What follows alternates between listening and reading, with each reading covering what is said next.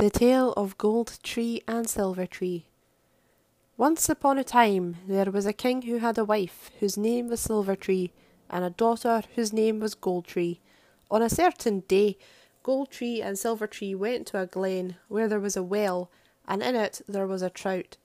Said Silver Tree, "Troutie, bonny little fellow, am not I the most beautiful queen in the world?" "Oh, indeed you are not," replied the trout. "Who then?" "Why, Gold Tree, your daughter."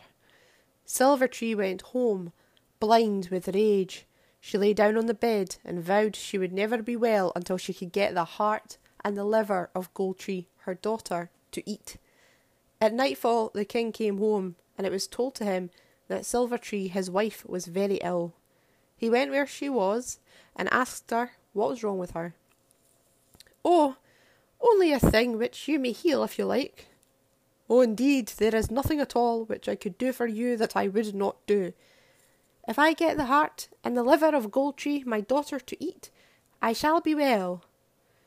Now it happened about this time that the son of a great king had come from abroad to ask Gold Tree for marrying. The king now agreed to this, and they went abroad.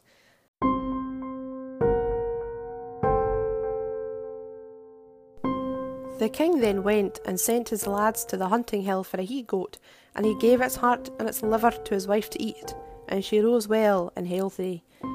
A year after this, Silver Tree went to the glen where there was the well in which there was the trout. "Troutie, bonny little fellow," said she, "am not I the most beautiful queen in the world?" "Oh, indeed you are not."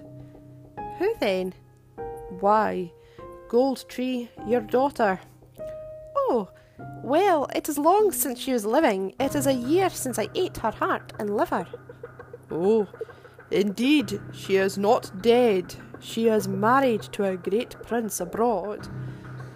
Silver Tree went home and begged the king to put the longship in order and said, "I am going to see my dear Gold Tree, for it is so long since I saw her."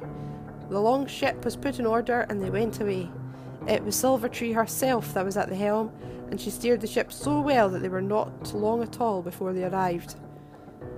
The prince was out hunting on the hills. Gold Tree knew the longship of her father coming. "Oh," said she to the servants, "my mother is coming, and she will kill me." "She shall not kill you at all. We will lock you in a room where she cannot get near you." This is how it was done, and when Silver Tree came ashore she began to cry out, "Come to meet your own mother when she comes to see you." Gold Tree said that she could not, for she was locked in the room and she could not get out of it. "Will you not put out," said Silver Tree, "your little finger through the keyhole, so that your own mother may give a kiss to it?" She put out her little finger, and Silver Tree went and put a poisoned stab in it, and Gold Tree fell dead. When the prince came home and found Gold Tree dead, he was in great sorrow, and when he saw how beautiful she was, he did not bury her at all, but he locked her in a room where nobody would get near her.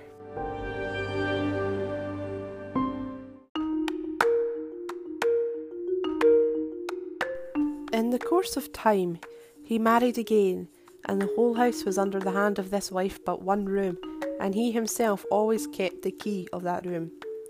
On a certain day, he forgot to take the key with him, and the second wife got into the room.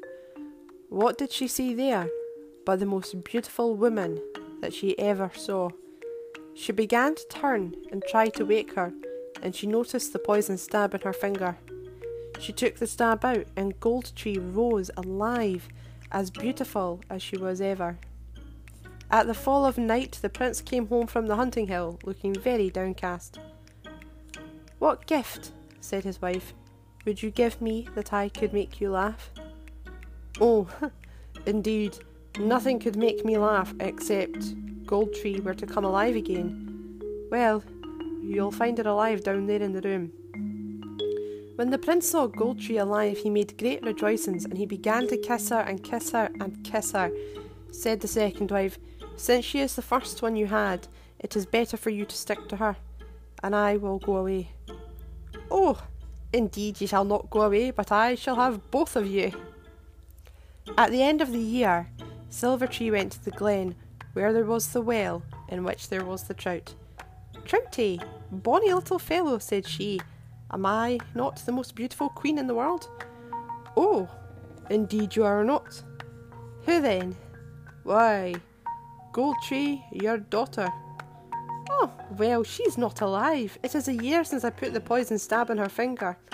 Oh, indeed she is not dead at all, at all. Silver Tree went home and begged the king to put the longship in order, for that she was going to see her dear Gold Tree, as it was so long since she saw her. The longship was put in order, and they went away. It was Silver Tree herself that was at the helm, and she steered the ship so well that they were not long at all before they arrived.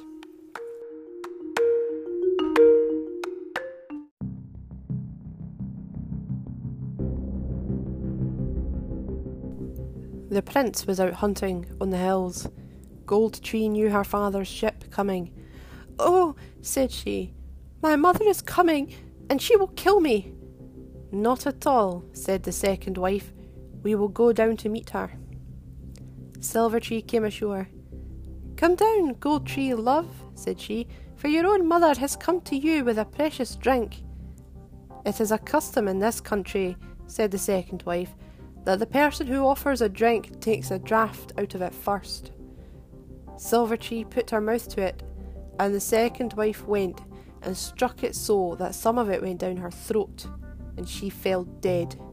They had only to carry her home a dead corpse and bury her.